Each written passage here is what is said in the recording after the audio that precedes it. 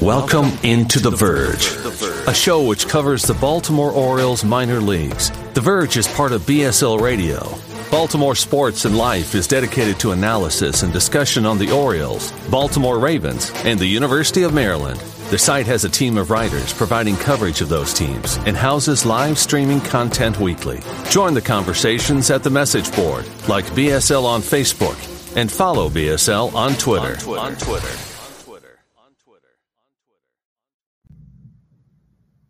Want to make a podcast? Spotify's got a platform that lets you make one super easily, then distribute it everywhere and even earn money, all in one place for free. It's called Spotify for Podcasters, and here's how it works.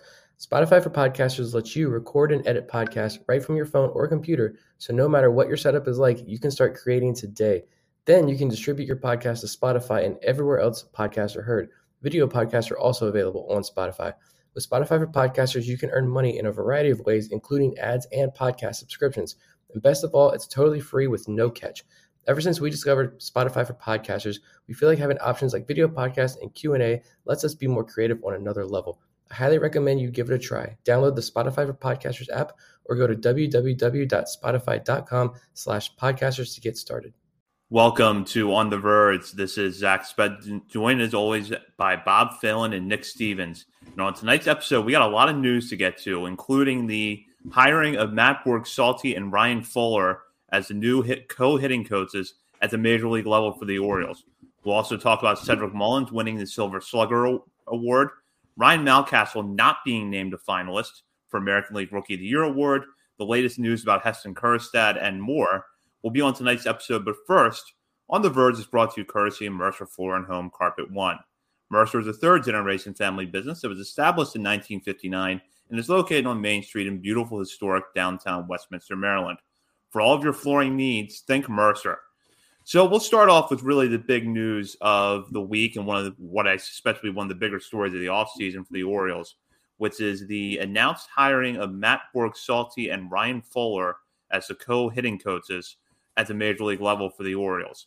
Fuller was the hitting coach at AA Bowie last year and also served as the full season minor league hitting coordinator. Borg-Salty, meanwhile, is joining the Orioles from the Twins organization, where he had spent the last several years as a minor league hitting coach. Most recently was the AAA St. Paul Saints. This move really does represent kind of a step further in that analytical direction that the Orioles as an organization have been moving in. Fuller and Borg-Salty are younger guys. Neither has played in the major leagues. In fact, Borg-Salty did not have professional playing experience. But both guys are heavy into analytics, and that's something the Orioles have really been emphasizing at the minor league level. So they will take over the hitting coach role next year for Don Long, who parted ways with the Orioles after the 2021 season. I'll start with Nick on this. Just kind of your thoughts on this hiring, especially with Fuller moving up, and what it means for the Orioles. I think it's an awesome move. I know Bob called it. We got that vibe from this whole thing when we talked about him, when we talked to him, not about him. When we talked to him down in Bowie, I mean, I could sit there and just listen to him for hours and hours. I just want to listen to this guy talk about hitting. And we only talked to him for about 15 minutes or so, but you can tell how invested he was in this organization. We saw all the success that these Bowie hitters had. And the guys like Jordan Westberg did have a little bit of a learning curve, but Kyle Stowers and a lot of other hitters just didn't miss a beat when they went from high A to double A.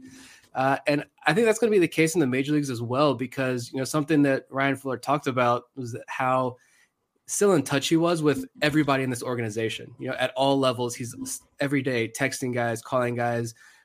He's helping not just guys at Bowie, but he was helping the hitters at all levels. So he's familiar with everyone in this organization. Hopefully we see a lot more of these younger prospects reach the major leagues this year, guys that have already worked with Fuller.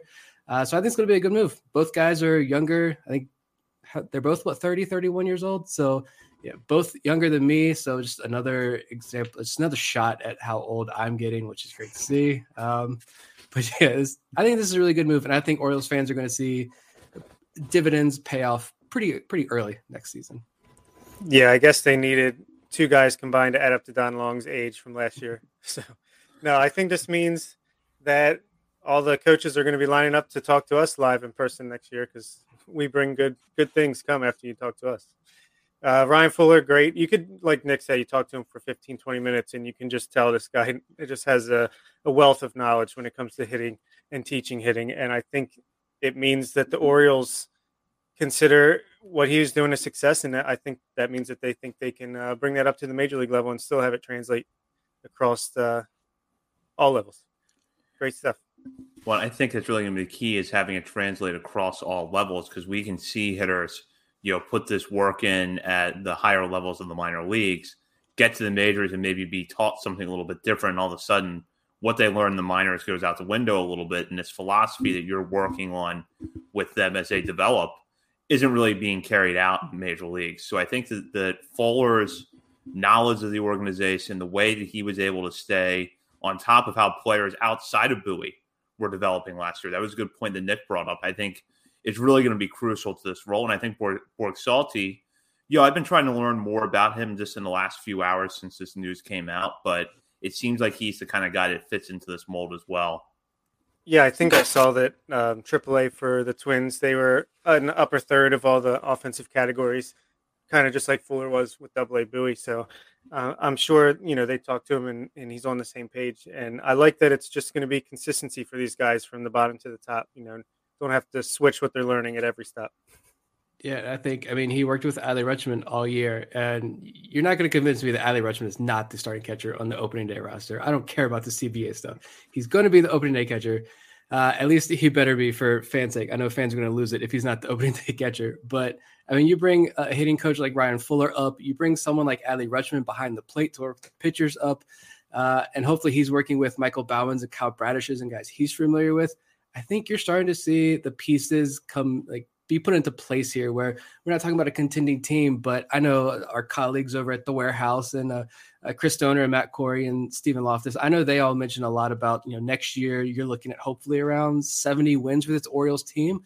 I could definitely see that. And you're starting to see a lot of the pieces move into the right direction for that to happen. Of course, we still have free agency to go and a 40-man roster at 20-something guys. But the back end stuff I think is working there. So a great hire. And yeah, we'll learn more about this other guy too at the same time. But young guys, analytically driven, it's all working out. Yeah, I think it means they're putting in the guys, not just a stopgap. I think now we're getting to the point where they're putting in the guys that they want to see in these positions for the long time. Well, and if you look in the next few years, are going to be critical because you've got not just Rutschman probably coming up, hopefully on opening day next year, but then you're probably going to have Kyle Stowers not too far behind him. Jordan Westburg and Gunnar Henderson, we know, are pushing for the major leagues. I think it's possible that we see Westburg sometime in the second half next year. Taron Vavra is another one. We know Ryan Fuller is very high on that I think we could expect to see in the majors next year. So there's a lot of players that could benefit from this. And the other thing that I think is good about the timing is that the players who are on the roster now, who have been in the major leagues for a few years, probably aren't too settled in yet to feel like they're being sold something completely new. And hopefully some of them are analytically inclined as is and can adapt because, and we're going to talk about Cedric Mullins in a little bit there. That's one big success story we saw under Don Long. So now it's going to be, can Ryan Fuller and Matt Borg-Salty get a little bit more out of Austin Hayes? Can they get a little bit more out of Ryan Mountcastle? So it's going to be interesting to see how they work with those guys too. Yeah, I was going to bring that point up later on when we talk about Cedric Mullins as well. I'd want to know, I don't know off the top of my head, how many of those instructors like Ryan Fuller were at the alternate site in 2020? I'm not sure off the top. I don't remember. But that would be interesting to know, what was that process like to get Cedric Mullins to where he is now, or what we saw this version of Cedric Mullins. I'm interested to know that who deserves a lot of that credit there. But yeah, this is kind of, you talk about just that camaraderie there, and you have someone like Adley Rutschman as well. He can vouch for, if you have someone like Austin Hayes who maybe didn't get to work with him as well, or we don't know how much those major league hitters were working with a guy like Fuller. But if it's not that much, and if they may be just a little bit hesitant or worried about who is this guy, what is he bringing to us, you have a guy like Adley Rutschman who can come up and say, I vouch for this guy. This is what he did for me. And I think that's going to go a long way. And a lot of the other players on the major league roster taking a seat and listening to him. Yeah, and even if they're hesitant to start, I think all it's going to take is one or two conversations with him, and I think they'll get on board. And at the very least, I don't think he's going to screw anybody up or make a regression for Cedric Mullins. I I think what he does is going to be good. It should improve a bunch of these guys, if anything. Yeah, I agree. So we'll move on now to a listener question. This is from Ben in our Patreon group. How will proposed changes to the collective bargaining agreement, like a salary floor and limiting service time manipulation, impact the Orioles? And I'll let Bob start with this one. Well, Nick will be right in his prediction that Adley Rutschman will be the opening day starting catcher. And I think maybe you could see Grayson Rodriguez in the starting rotation if that is the case. But yeah, I think it would be very good for the game of baseball in general, and especially the Orioles with all of our young guys and prospects coming up. I think it just means there's no reason to delay them. You can let them come up a little bit sooner than you would normally. Let them take their lumps, but they're still developing just at the major league level. And I think it maybe gets them up to speed even faster. So hopefully that is what happens in the next month or so.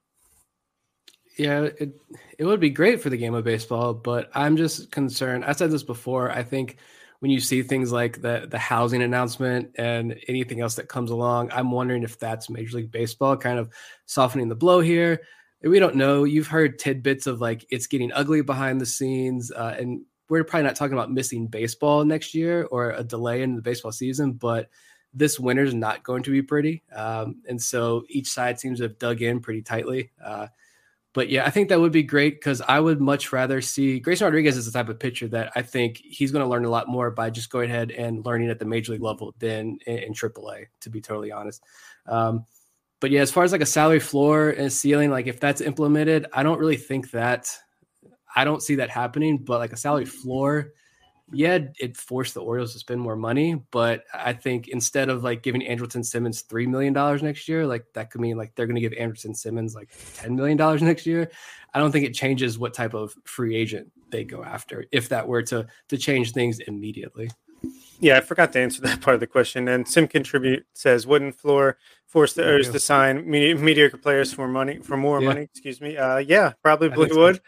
Which is good for the players, but or maybe more likely we'd be like, hey, we'll take off this $20 million player off your hands if you throw in this prospect, and maybe see some more of that kind of stuff. But I don't think it would really change Elias's game plan. I think he would just cost him more to do it.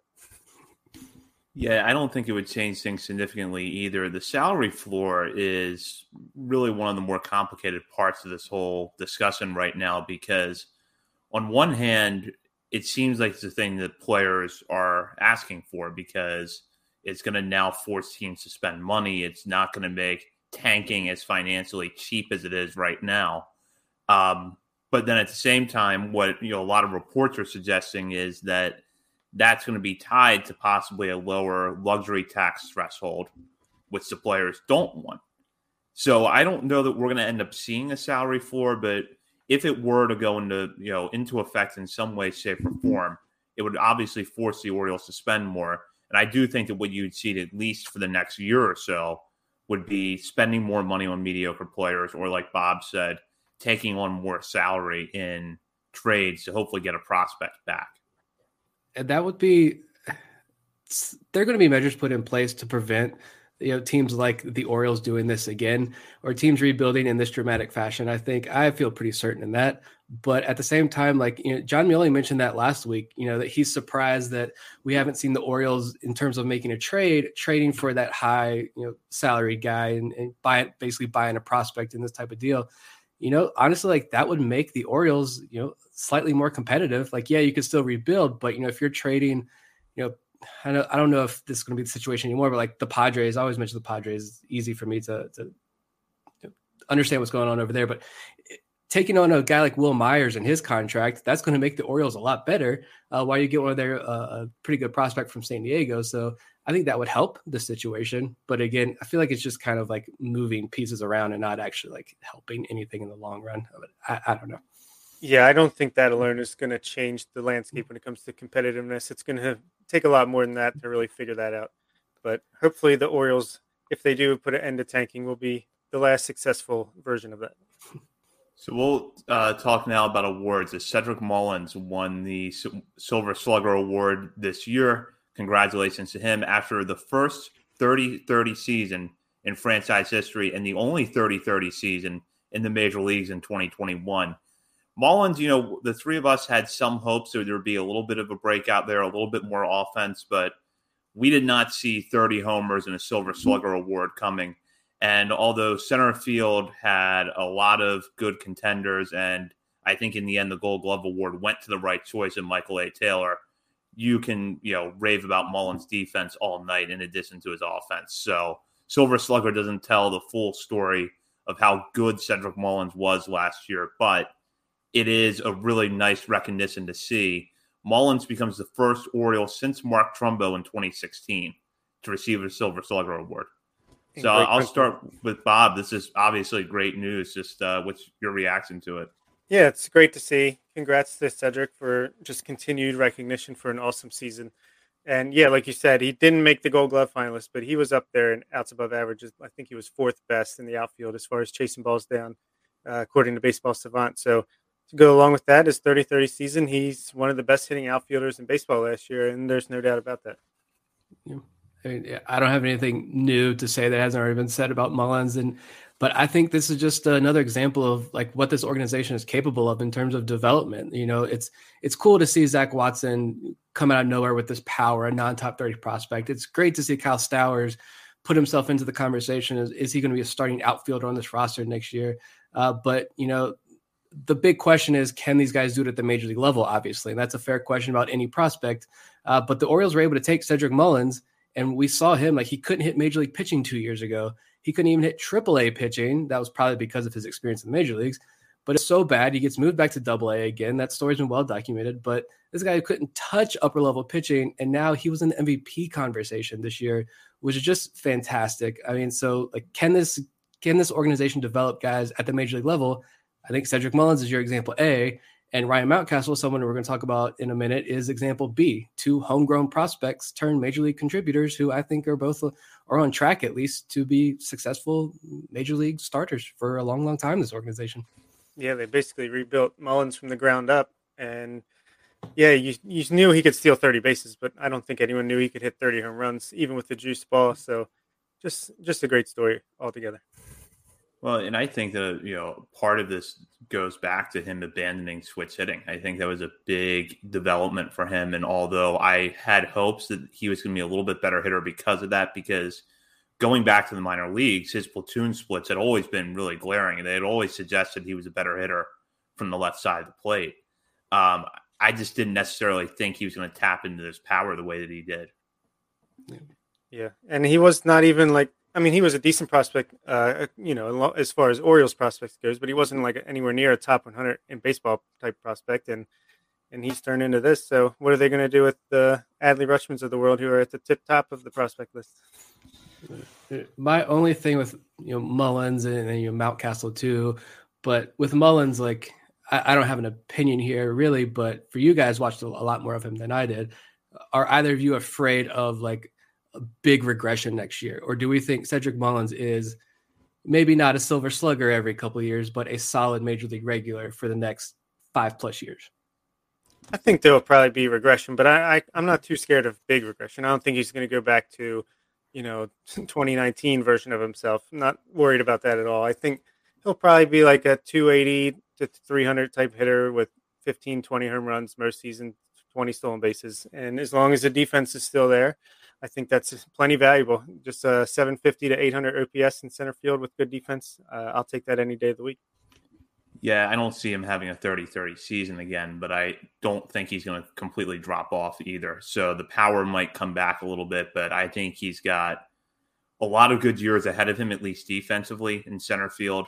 And I think the bat, he's now shown at the plate that he can hold his own in the lineup, which was always one of the concerns with him. I think he's going to hit well enough to hold that job down for the next several years. But fortunately, with the outfield depth the Orioles are building, they can make that situation interesting in just a couple of years if Colton Cowser or some of these other guys work out. That's a good point. Yeah. That's going to be fun for me to watch. If Mullins is that guy of your future, and if Austin Hayes, I know there's more question about Austin Hayes, but if you have 2/3 of your outfield locked down, and you have so many outfielders in the system, this is where the trades are going to happen. And that's going to be a lot of fun to watch unfold over the next couple of years. But Yeah, I mean, if a guy like Cowser can push Mullins to a corner, like a left field, if his defense is good enough or something like that, that just makes your team even better. Or make Mullins or Cowser, whoever, expendable, then you can trade him for a big piece down the stretch one season. We'll focus now on the Oriole that did not get an award, and in fact was not named a finalist for an award that some were expecting him to, and that was Ryan Mountcastle for American League Rookie of the Year. The players had voted him American League Rookie of the Year, but the official American League Rookie of the Year that the Baseball Writers Association votes on every year, Mountcastle did not finish in the top three and was not named a finalist for an award that went to Randy Arozarena of the Rays.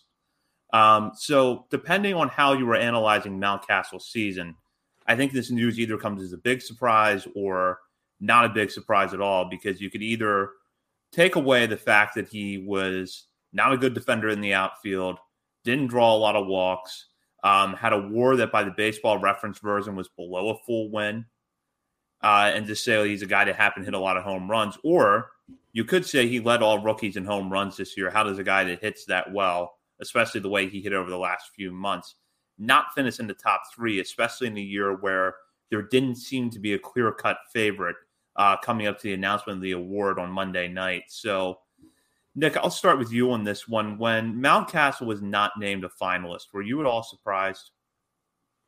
I mean, like, if awards are your thing and you like following this stuff, like that's great. But like, I didn't have any energy to like care about if he was a finalist or not, to be totally honest. Like, I don't really pay attention to these award stuff. I mean, whether or not Mountcastle is a Rookie of the Year winner or even a finalist, I don't think that has no impact on his future as a regular in this lineup. I think, the writers that have a vote, how many of them actually even watched Ryan Mountcastle play this year? Other than any Orioles guys, I think we heard that there were 2 Orioles player or writers who had votes.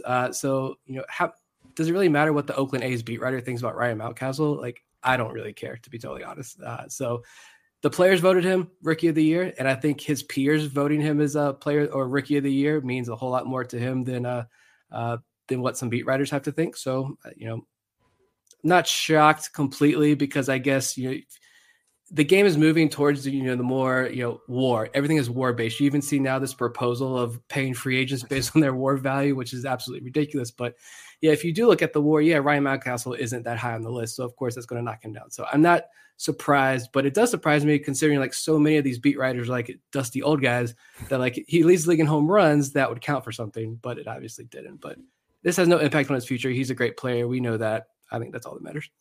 Yeah, for me, these awards are cool. It's nice to see them get recognition, but at the same time, and just because he didn't get the award or even get in the top 3 finalists, it's not like it makes him a worse player because of that. So he's still going to be the same player that he was if he won the award. So that's good for the Orioles to have him. He's just a sleeper now. He's a dark horse. People don't know about him. But and it was also just a really deep. There was no standout obvious winner in the AL, but it was a pretty deep field. I think there were 5 or 6 guys that could justifiably be picked as the top 3 finalists. 2 Rays guys, Luis Garcia, Adolis Garcia, who it seemed like it was between him and Mountcastle for a while there to get the award, and neither of them were the finalists. So just a weird year overall, but it doesn't really bother me either way. But I understand Orioles fans, they want the recognition from their own guys, and that's cool that they're fighting for him. But for me, it doesn't really bother me either way. In a way, I was kind of happy to see that people were upset, because it shows that the fans still care and they recognize that this is someone that is going to be, a big part of the Orioles' future. So they want him to get that recognition. But it doesn't really change my perception of Mountcastle as a player. I still feel like he's a guy that has the potential to be a middle of the order bat in this lineup for several years. I think the biggest things we learned about him this year are, number one, that power is going to play at the major league level, and that his bat has the potential to get even better. And number two, that he's not an outfielder at the major league level. But he looks like now he's maybe settling into first base a little bit, and is going to turn out to be, hopefully at least an above average defensive first baseman. But he really did, show some strides this year at the bat. I do want to throw this out there, though, because regardless of what stats you looked at, whether you want to look at WAR or you want to look at the traditional metrics like batting average, you can come away with the same feeling, which is that a bad first month probably cost Ryan Mountcastle a lot of Rookie of the Year votes. Is that fair in this race, or is that just kind of part of the game? And, unfortunately, his April was just so bad that it dragged the rest of his numbers down a little bit. Yeah, I mean, baseball is just a game of streaks and ups and downs, and that's just the way it turned out. He got off to a cold start, but he was red hot. I think he won Player of the Week at least one time. So, I don't think that really matters much at the end of the day. But maybe if people were paying attention early and then just kind of forgot about the Orioles, then yeah, that might have affected it. I think the real crime is Ramon Urias didn't get top 3. He's much more WAR than Ryan Mountcastle. So, where's the outrage? Yeah, I mean I think that does have a lot to play in it, because if you're off to that slow start when everybody's paying attention and everyone's fair game, anyone can win this division, right? And then the Orioles get as bad as they are, and so no one, not even Orioles fans, really paying attention to the Orioles. So it's hard for writers to pay attention to Ryan Mountcastle this season. But I look at Ryan Mountcastle and say, he walks now. He walked a good amount. He showed an improvement in that area, and that was, other than the defense, it was always the walks. The guy doesn't walk. Well, he does that. Like Zach said, the power's going to play at the major league level. He has found a home at first base, I think. And I thought, watching him learn the position in Norfolk, that he caught on pretty quickly, and that I think he can be a pretty fine first baseman for years to come. And so I think he has a defensive home that he's going to improve on.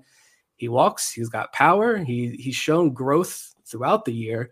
And so I think this is a big player development winner for the Orioles, and we as fans know what we have in Ryan Mountcastle. He's here. He's this first baseman of the future. So I think it's a win. It's a win for him, and I'm sure he probably, we don't know Ryan Mountcastle. He probably wants the hardware. I've got hardware sitting right next to me, big Coach of the Year plaques over here, that if it was up to me, they'd be sitting on my mantle over my fireplace in the living room, so everybody knows they're walking to a house of greatness. But high school track coach over here. But but at the end of the day, the guy hits major league pitching, he hits it well, and I think that's what's most important. And his peers know that he's pretty darn good. So yeah, maybe he gets a little bit less in arbitration because he didn't get a top 3 finalist. But yeah, it's not the end of the world. Nick, are you going to redesign your background and put these awards up there so that everybody can see them when we live stream the show on social media? I should. I've been wanting to redo this because I got lots of bobbleheads and cards and memorabilia and everything, but I'll make sure the trophies are right here so everybody can know. Well, just to put Mountcastle's full results into context, he picked up 2 second-place votes and 4 third-place votes. The second-place votes came from Peter Schmuck, former Baltimore Sun writer who was there for a long time and is part of the Baltimore chapter, and Jen McCafferty of The Athletic, who is part of the Boston chapter of the Baseball Writers Association.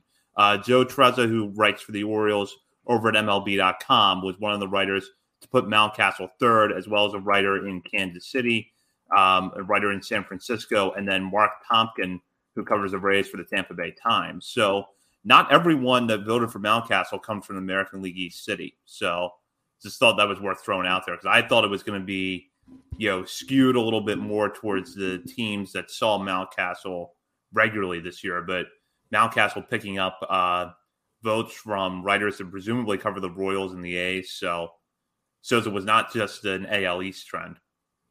Yeah, that's good to see. I mean, Mountcastle's just this rare prospect that actually succeeded, and he's got a high floor and a pretty high ceiling. Defensively, he'll never be on the high end of the spectrum, but we know he can hit, and if he can start walking, it's lights out for the American League East. I'm never reading Joe Trezza again. Third place? Come on. No, I'm going to still read. I'm still reading you, Joe, but Willie Yon and all. Oh, yeah, Willie Yon. Oh, don't get me started. Let's move on. All right, so we got another listener question here, and this is from Vivek. He posted this in our Patreon chat. Given the free agent signing so far, is it telling of the price for quality starting pitching and what the absolute max contract for the Orioles might offer for 2022?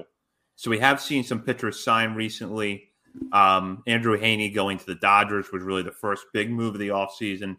That seemed like the type of pitcher the Orioles could pursue, but didn't. So I just want to get your guys' thoughts on this, which is really, do the Orioles start getting in the starting pitching market, and what might it look like in terms of years and contract? They're not going to sign Eduardo Rodriguez type of deal for 5 years and $80 million. Even though I think that's a pretty fair deal all around for Detroit and for him himself. But I think they're just going to wait it out and see who's left at the end of the day and who's willing to sign for as low as money as possible. As boring as that is, and not what Orioles fans want to hear. I just think that's the reality right now. But I think you're looking at like a Michael Pineda for like 2 years, $12 million, that type of deal at the most, and maybe a couple guys at 1 year, $4 or $5 million. Yeah, I would love to have Michael Pineda for that money. And you have to wonder. I don't think he's got a World Series yet. I don't know. He's an older guy, injuries, so he might be looking to go to a contender as well. But I think that's the biggest issue is, even if the Orioles do want to throw a few bones a pitcher's way and pay up just a little bit, a 212, a 215 or something for a guy, like, are they going to be able to convince those pitchers to come to this organization knowing that, next year probably isn't going to be that great again? Even though maybe you can promise them, yeah, you're going to be the number 2 guy on this team behind a John Means. You might even be the number 1 on this roster. Who knows? But I don't think – I'm not anticipating any signings. I honestly wouldn't be shocked if it's just barely a step above a Matt Harvey deal next year. I know there was some talk, but I just don't see it shaping out in the Orioles' favor this offseason, unfortunately. Well, at least they could say, come here, pitch good for 15 starts, and we'll trade you to a contender, and then you can get your World Series ring that way. Yeah, that would probably be the selling point on a 1-year deal is, by the All-Star break or a little bit after, you're going to be pitching for a contender as long as you're healthy and making your starts every 5 days. I think that if the Orioles get into the pitching market, it's going to be late in the offseason, kind of like Bob mentioned. If there is someone sitting there right before spring training starts as a good fit that could be had for, a low-cost 1-year major league contract, I would expect the Orioles to make a move then. But I feel like between now, probably between now and when the current CBA expires, but then, maybe even really more between now and the beginning of February, it's going to be pretty quiet as far as that's concerned. I feel like, and this is just speculation, I feel like if the Orioles make any sort of notable move between now and then as far as free agents go, it's going to be for a shortstop and not a pitcher. Or it'll be a trade and not a free agent signing. I could see Elias loves to make his November trades, so we could see that. But, yeah, I don't think – maybe a backup catcher. But still, that's someone you can just grab at the end of the offseason. So I just don't think we're in a position right now where, we have to rush and sign someone to steal them away from anybody else. Yeah, and you have so many pitchers as well. And I know, like, none of these guys performed well last year. And I know I don't want to watch a rotation where, like, Bruce Zimmerman is the number 2 either. But I think the Orioles are still high on a number of these guys like Keegan Aiken, Dean Kramer. They're going to want to give them another opportunity. Michael Baumann hopefully starts the year in the rotation. Like, I think you have a lot of guys who the Orioles are going to want to get eyes on again next year. And so they're going to let them have those rotation spots. They're going to have to earn them, obviously, but they're going to get first crack at that rotation spot, I think. And that's why I think they're going to be more hesitant. If they do spend money, I do agree. It would be a shortstop. It may be a third baseman. It's going to be to bring in a good veteran backstop to pair with Adley that you might have to pay a little bit for. That's where the money's going to go. I don't think it's going to go to pitching this year. That's going to wait until they're ready to start contending a little harder, I think. I got to get a Dean Kramer 2022 flag planted in my yard. Start. You're going to get on the comeback hype train now, or? Yeah, I got to order a jersey, Dean Kramer jersey, coming in the mail. Just don't buy it from wherever you bought UCL Diaz's jersey from. I know. They don't take returns, unfortunately. So some good news, which we talked about a little bit last week when we had John Mioli on. He gave some insight about it, and that is that Heston Kjerstad is working out down in Sarasota. The Orioles have been putting out a lot of content on social media showing Kjerstad taking batting practice. He also met with the media and I believe had his first interviews since he was initially drafted by the team to talk about sort of the way that he's worked himself back from myocarditis. And it's great to see. It's great to see him healthy. It's great to see him getting in baseball shape. And, we all hope, starting the year somewhere in 2022 healthy.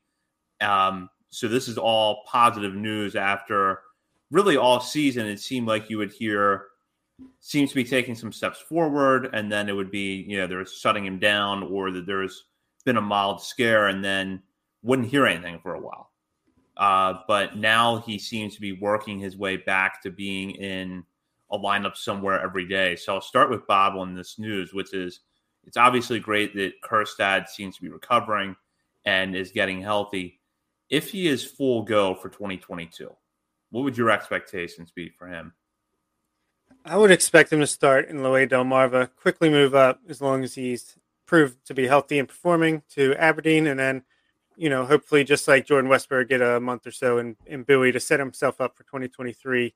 Maybe he can start in Bowie or AAA and then maybe get a taste of the big leagues at the end of 2023, but that's my best guess. But it's like you said, I feel like this guy's been in the organization for almost 18 months now, and I just don't even know who he is until I saw his first interview like a week or two ago. So it's really cool to see.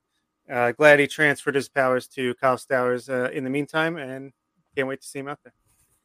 Yeah, I remember it was like like our family pandemic vacation that we like sheltered in place on the beach somewhere and was watching the draft, and that was Heston Kjerstad, and that feels like forever ago. I think that would be the dream scenario there if that plays out. And I know Orioles fans are extremely anxious to see Kjerstad on the field. I am as well. But like I 100% agree with this pick still, especially after you watch Jordan Westberg and Kobe Mayo this season. Like those guys are in the system because we went Kjerstad with that first pick. Those guys are studs. Ideally, yeah, Kjerstad starts in Delmarva and has a Jordan Westberg path. But I think, I'm honestly not going to be worried at all if he has to spend a little bit more time in Delmarva, and maybe he only ends the year in Aberdeen with a month or so in Aberdeen. But he's a high floor prospect, so you're minimizing that risk there a bit when you take a high floor prospect like Kjerstad. We're not talking about an 18-year-old kid, this raw prospect who's now missed 2 extremely critical years of his development. Kjerstad just needs the at-bats. He needs the innings. You had John Mioli, who's mentioned, his signing scout mentioned how quickly he can put on weight and get back into shape. So that may not be an issue. It's just going to be about getting at-bats, getting plate appearances, getting his timing down. He's got that experience, but, I just think if Kjerstad needs more time to develop in Delmarva, like I'm okay with that because we've seen the rise of, Kyle Stowers and Robert Newstrom. The organization is going to give Yusniel Diaz, whether we like it or not, one more opportunity. So like you have these guys that are going to get their shot first. You have Colton Cowser there as well, who's going to be a fast riser. There's so much outfield depth in the system. There's really no rush as there was when Kjerstad was drafted. Sure, we didn't have this depth. We didn't know Kyle Stowers was going to be this Kyle Stowers. We needed Kjerstad in the major leagues. I just think now there's so much depth in the upper levels of the minor leagues. It's okay if Kjerstad isn't rushed. He's not needed next year. So if it's late 2023, early 2024, as long as he's healthy and constantly moving in the right direction, I think it's going to be okay. Yeah, I agree. I think that anything you can get out of him next year is good. And I'm fine if he has to spend a little bit more time in Delmarva, like Nick said. I thought that John Mioli brought up a really good point last week when he said that you don't need Kjerstad to be that guy that rises through the system quickly to be your everyday right fielder next year now because, and Nick touched on this too. Kyle Stowers had a big year. Robert Newstrom had a big year. And by the end of the week, might be on the 40-man roster. You can even throw guys like Zach Watson and Colton Cowser into that mix. So the pressure is off Kjerstad a little bit. I'll also say, too, although myocarditis is not entirely unprecedented, Eduardo Rodriguez came back from it this year and pitched fairly well for the Red Sox. This also isn't like, he tore an ACL or he tore a labrum in his shoulder and we kind of know what the recovery time's going to look like. This is just a lot different.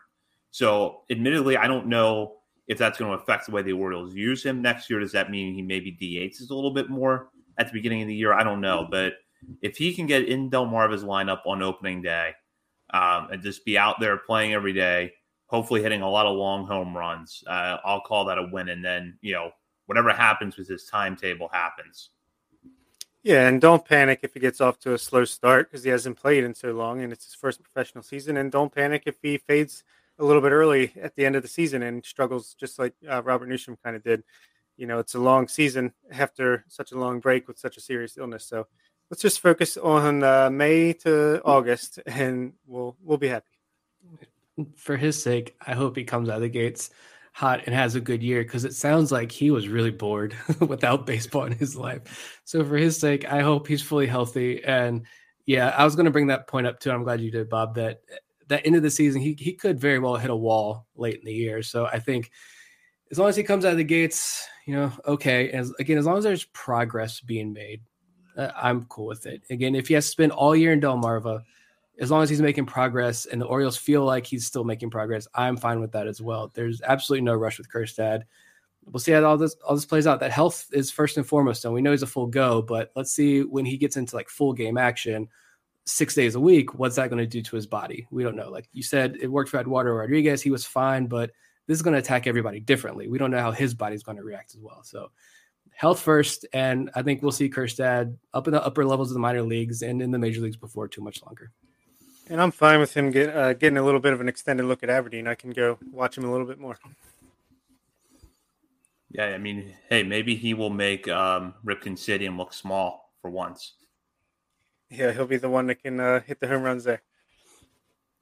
So we did want to also touch on some transaction news that we didn't have a lot of time to discuss last week, which is that the Orioles claimed right-handed pitcher Brian Baker off waivers from the Blue Jays. He is on the 40-man roster after that claim. Quick profile on Baker, 6'6", 245-pound right-hander who throws hard, got in the major leagues last year and pitched in just one inning of relief for the Blue Jays, spending most of the year at AAA Buffalo, where he put up pretty good numbers. This is someone who has also spent time in the Colorado Rockies system and had shown some promise there with increasing velocity leading up to the 2020 season. I'll just start with Bob on this. Baker seems to fit a type that Mike Elias has, which is big, hard-throwing right-hander that can give you an inning or two at a time out of the bullpen. Where do you think he fits into this team next year? I think him and Felix Bautista are the Bash brothers, like the Mighty Ducks. I mean, these guys are giants on the mound, throwing high 90s and only give up like a hit every other inning or even less. So, yeah, I think it is a type that Elias seems to like, hard-throwing, big, durable guy. Tyler Wells fits the same kind of mold. I think he's just an option for the bullpen. We'll see if he even makes it through the offseason on the 40-man roster. I mean, this is going to be a roster churn for the foreseeable future, but if he does, he's certainly a guy that I think can help you in the bullpen. It seemed like, as far as the Blue Jays go, it wasn't like he was a guy they didn't like. I think they just, had a little bit of roster crunch, a la the Rays do a lot of times, and I'm excited to see him pitch. He's a big guy with a big arm, so what's not to like there? I really like this pickup. I mean, his AAA numbers were fantastic with Toronto. He's the fastball slider guy. He is older. I think he's getting ready to turn 27 like this month or next month, but he has options remaining. So, I'm sure the Orioles found that attractive, and it will be interesting to see, like Bob said, there's no guarantee that he sticks around. I think this is a guy that if you like him, you like the base there, you think he can contribute at the major league level, go ahead and claim him now, bring him into the organization, protect him for right now. And if you find someone better, then you find someone better. But, I think you look at his numbers, like the walks have always been an issue if you look at his past performance, but he improved on that this year by like 5-6 percentage points. Strikeout rate was still close to like 30%, what he's been putting up in the upper levels of the minor leagues. And it's like a very, DL Hall statistical profile. Like, yeah, the walks were up, but that whip was 0.85. Like, that's a really good whip for a guy who walks so many guys because he doesn't allow base hits, a lot of strikeouts. So, and it also seems like he can be a pretty animated guy on the mound, which I love. I love those guys that aren't afraid to show some attitude, on the mound. But I think I saw where he touched it. This was a couple of years ago. He was touching like 101 in games. And now he's sitting around 93 to 95, hitting 98 this season. But big guy, sturdy guy. And if he can pound the strike zone and limit those walks, he could be an option for the Orioles. Yeah, I think I saw he gave up 15 hits over like 31 innings or something like that. That's crazy. Yeah, he's another option. And I think he's a good one because, of the way that his stuff plays and how well he pitched AAA last year. And, I don't think we're finished as far as turnover for the bullpen goes. I think we're going to see some other moves made there between now and when pitchers and catchers report. So Baker gives you another option, and that he's a guy that if nothing else can throw hard. And, with a waiver claim, there's really not significant downside. Yeah, if he doesn't work out, then you just try to outright him. And, Nick brought up a great point with him having options still. That gives you a lot more flexibility because let's say he does, make the opening day roster. You realize 6 weeks into the season he's not ready and that there's pitchers in Norfolk who are better equipped to pitch in the major leagues right now than Baker. You can send him down and not have to worry about him being out of options. So that roster flexibility, I think, is really key. Yeah, and we saw how many times we brought guys up and down in the bullpen last year, and they just need any arm they can to finish the season. So Yeah, definitely doesn't hurt to be able to have that flexibility. Did we talk about Hunter Harvey last week? Actually, don't think we did. No, because I mean, I think John mentioned it, but we didn't. Yeah, we didn't officially mark the end of the Hunter Harvey era. Because I don't know, you guys can go for if we want to talk about Hunter Harvey and give y'all's thoughts. But I was thinking when I thought of Baker, and I was listening to, again, shout out to the Warehouse. I was listening to those guys early this morning, their episode from late last week, and fan favorite guest of On the Verge. If you look at our download numbers, whenever Stephen Loftus is on, you guys flock to our episodes. But he kind of mentioned that if you take peak Hunter Harvey, you can find what, in his opinion, who he thinks peak Hunter Harvey is. You can find 5 or 6 guys on the cheap in free agency to replace that kind of production.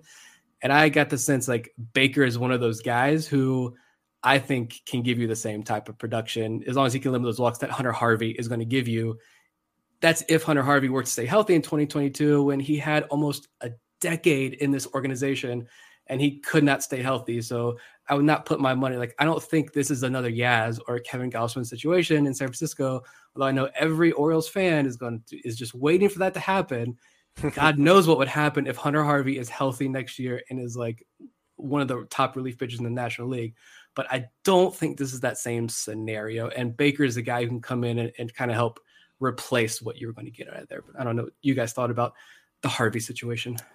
I mean, they tried to sneak him through. It almost worked. He got to the San Francisco Giants, the very last team that could have claimed him. And I think it was a move worth trying, because if you can get him through, then he's in AAA and you can kind of not care as much about his health, or at least, it's not as much pressure on him to stay healthy. But yeah, I don't think we're losing that much, though. I mean, even when he's healthy, he's a guy. Yeah, he throws hard. I like his arm. I like his story. If he could come back, that would be great.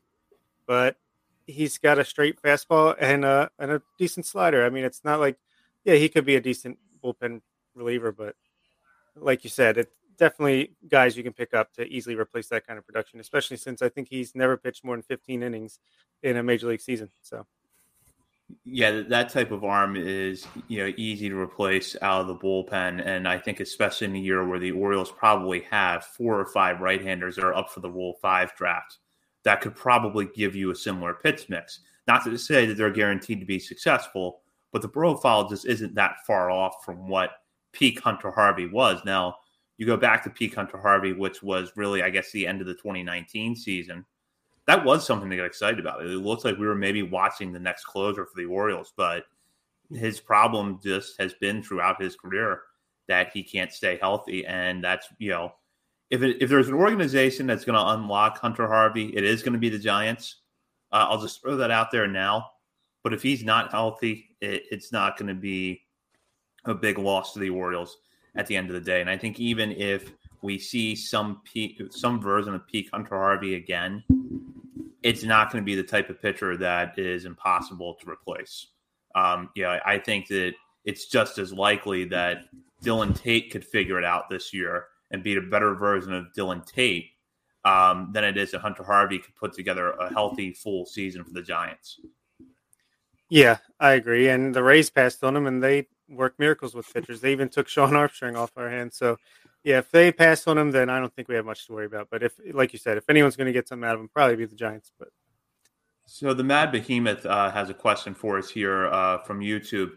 What are the odds Harvey is more productive than, say, Blaine Knight? Now, Knight is Rule 5 eligible this offseason.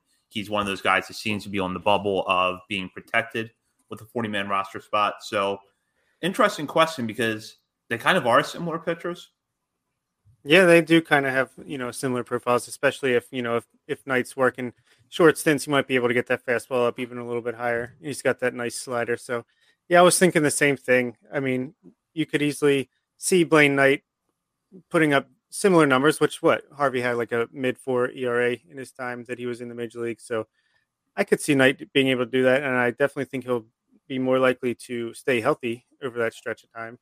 But honestly, I'd rather, protect Nick Vespi, Felix Bautista, and roll with them, see what they can give us. Yeah, it's interesting, and it's hard because Blaine Knight did really kind of fall apart there in AAA, and we talked about maybe theories as to why that might have happened. But yeah, Knight doesn't have the velo but that slider is an impressive slider that a lot of people really love. So maybe, and he doesn't have the injury history. Ofelke Peralta even doesn't have the injury history. And, maybe if you say, like, let's just focus and make you a 2-pitch pitcher, will that make, his pitches a little bit better? I don't know. Could he be more productive than Hunter Harvey? I mean, Peralta's got the velo. He could throw at 98, 99, even 100 miles an hour in a 1-inning stint. And yeah, Vespi's a fastball slider guy, and Jonathan Mayo was all over it in the Fall Stars game broadcast. He said, look, this is a lefty. And even, maybe he profiles best just going up against lefties as that lefty-lefty matchup guy, which, with the 3-out rule kind of, negates that a little bit. But that's a guy who can probably stick in the major leagues, and that slider is good enough. So that's the pitch that he's going to rely on. And so, yeah, I think I'd rather roll the dice on a Nick Vespi or even a Blaine Knight instead of rolling with Hunter Harvey, because those other guys don't have the injury concerns. Again, almost like a decade Harvey was in this system. And to be fair, like every single year, he was a top 30 prospect for a reason. So like, I get why people would be, upset or frustrated as to why a team like the Orioles are risking losing Hunter Harvey by trying to sneak him through waivers. But at the same time, like 10 years, come on, man. Yeah, I mean, this is a guy that was putting icy hot on his arm before he warmed up in the bullpen every single time. So, I mean, even if he is able to stay healthy, that's a lot of damage that's been done there. I don't know how much is reversible. So the Rule 5 talk that we've had here a lot lately is going to kind of come to a head at the end of the week, as the Orioles will have to decide which players they are going to protect from the draft. That deadline is Friday. I have a new piece up over at BaltimoreSportsAndLife.com that breaks down the cases of actually over a dozen players who are Rule 5 eligible this offseason. That's not the entire list of Rule 5 eligible players, but it's the ones who seem to be, at least worthy of that discussion of a 40-man roster spot protection, even though the actual number of players that's going to be protected is probably going to end up being closer to 5 or 6. That will be coming up on Friday, and we are planning to have a show in response to that. That will either drop on Friday night or a normal time on Monday. We'll have more details leading up to that, but look for some reaction from us there. And I did want to go to Nick, because Nick didn't get a full chance on our Rule 5 episode a couple weeks ago to really weigh in with his thoughts. So, Nick, I'm going to give you the floor here for a minute. Anything you want to impart on this about the Rule 5 draft, and any thoughts on Kevin Smith or some of the guys on the bubble?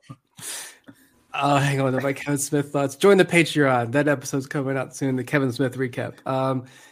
No, I was actually going to ask you guys if your opinions had changed since that episode was recorded based on the roster moves and some AFL experiences. But yeah, I think DL Hall, Bradish locks, Taron Vavra, I think, is a lock. I am going to say Kevin Smith is protected, and for pretty much the point that you laid out in your article at BaltimoreSportsAndLife.com, they traded a major league piece for him. He was so dominant in AA. The new baseball, all the adjustments to AAA, maybe, they fired the pitching coach there. Maybe you bring Justin Ramsey up to AAA and you start Kevin Smith there, and maybe they can work on something with him. So they're not going to cut bait quite yet with him. For me, the interesting thing is going to be Robert Newstrom, and I think Nick Vespi. And I want to say Felix Bautista too. I want to protect all of these guys.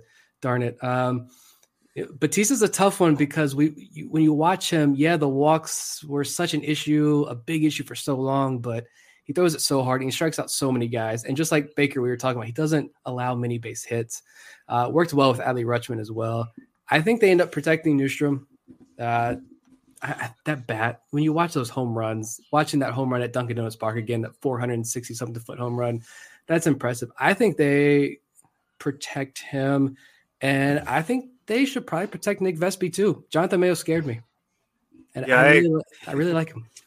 I agree. I would add Nick Vespi to my list if I was redoing it now. So that would make it 6 with Bautista, Newstrom, Vavra, Hall, and Bradish. So, and Kevin Smith, I kind of hope they protect him because I think that's like a vote of confidence from the organization, and I think that means maybe they are confident that he can bounce back next year. But at the end of the day, I don't think if they could risk Zach Pop getting taken, I think they can risk Kevin Smith get taken. I would say maybe not protecting Robert Newstrom, but going with Bautista and Vespi instead. If you think Newstrom's a tough one though, because do you think a team would really take an outfielder in this situation? I guess that's a good question. I feel like they'd be much more likely to take a guy like Felix Bautista and try to stash him away. But are you going to try to keep that bat in the lineup? I don't know. I'd probably take the gamble there and protect Bautista over Newstrom. But if we lost Robert Newstrom, he's gone forever. Like, I'm crying. I'm not going to lie. Yeah, I need them to protect him just because I need to see him hit the warehouse in an Orioles uniform. But yeah, that's a fair point. I mean, if you're playing the game, if you're trying to strategy it out, that could be an interesting move there.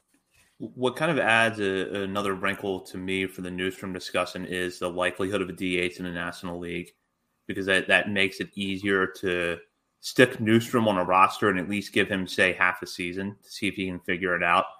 The reason that I keep going back to the fact that I think Newstrom will be protected is that how much longer of a lease does DJ Stewart really have, especially if you believe that Anthony Santander is going to get moved before the season ends. So it's possible that, you bring Newstrom, you add Newstrom to the 40-man, knowing that if by Memorial Day, DJ Stewart has not put it together, and that Anthony Santander is going to be traded within the next 2 months, that there's your option to fill in that fourth, fifth outfielder, left-handed bat off the bench role and give you another guy to work with when Kyle Stowers gets there. So that's kind of what I go back to for Newstrom, because I honestly wouldn't mind seeing them make a move for room for Patrick Dorian. But I think that Dorian's going to get iced out because of the number of corner infielders that are on the 40-man. Newstrom's in a similar spot that's kind of tough, but I feel like at the end of the day, they're going to find room for him. Vespi was a guy that, I'll be honest with you, when I started working on this piece at Baltimore Sports and Life, I wasn't planning to give him a lot of space just because it seemed like there were a lot of relievers that were in that bucket. But then by the time, in the days leading up to when this was published, it's like, all right, Vespi's got, out of those fall league guys, Vespi's the one that warrants the most discussion because fastball slider out of the bullpen. John Mayo hyping him up on the broadcast the other night, like Nick mentioned. That makes it, I think, more likely that someone would take a look at him out of the Rule 5 draft. I mean, he is having the standout year in Arizona among Orioles prospects that are over there. And like they mentioned on the broadcast, all those other teams are watching every night. They've got scouts down there. They see how well he's pitching. And I mean, at the Fall Stars game, he walked the guy, but he didn't allow a hit, didn't allow a run. And he ended it with a strikeout of Juan Yepez, who's been like the darling of the Arizona Fall League. So, that raised some eyebrows. Guys are watching that. Teams are watching that. And so I think if the Orioles, that will tell us everything we need to know. If Vespi's protected, then that's a name to watch in 2022. The Orioles are clearly high on him, and they think he can be a contributor at the major leagues next year. If they don't protect him, then obviously they are not as impressed as we may be. But no Adam Hall. Adam Hall's not getting protected. We'll see. Joe Trezza says yes. Yeah, Vespi's dominating the AFL. I think he's got an ERA around 2, so it's definitely, he's made an interesting case for himself. And quick note on DJ Stewart, I don't think he has a leash. I think they're just holding him by the collar and then ready to let him go at any time. Yeah, that's entirely possible. So we will be back either late this week or early next week with a new episode reacting to the players that are protected from the Rule 5 draft. One thing to note is that our next show will not be live because we have to plan ahead for Thanksgiving and our holiday travels, as we know, as we're sure many of you are as well. But we will have a show next week or late this week reacting to the players that are protected from the Rule 5 draft and given 40-man roster spots. In the meantime, continue to follow us on Twitter at BSL on the Verge. Check out BaltimoreSportsAndLife.com for all the latest Orioles, Ravens, Terps, and sports coverage. Be sure to join the message board and hop on the discussion there. Before we wrap up for the week, Bob, Nick, any final thoughts? Just congratulations again to Ryan Fuller. It was great news. I was hyped up when I saw that announcement, so love to see it, and hopefully we can do another interview with him from Camden Yards next season. Yeah, definitely. Pay attention. We'll see what the Orioles think about all these guys that are Rule 5 eligible. We finally get some action, even if we get a month or two of quietness in the offseason. It's about to heat up for Baltimore. Waiver wire pickups and Rule 5 draft. Yes. This is the stuff we love. Christmas season. All right. Well, thank you for listening to tonight's episode, and we'll be back with a new episode either later this week or early next week. Until now, this has been Zach Spedden, and for Bob Phelan and Nick Stevens, thank you for listening to On the Verge.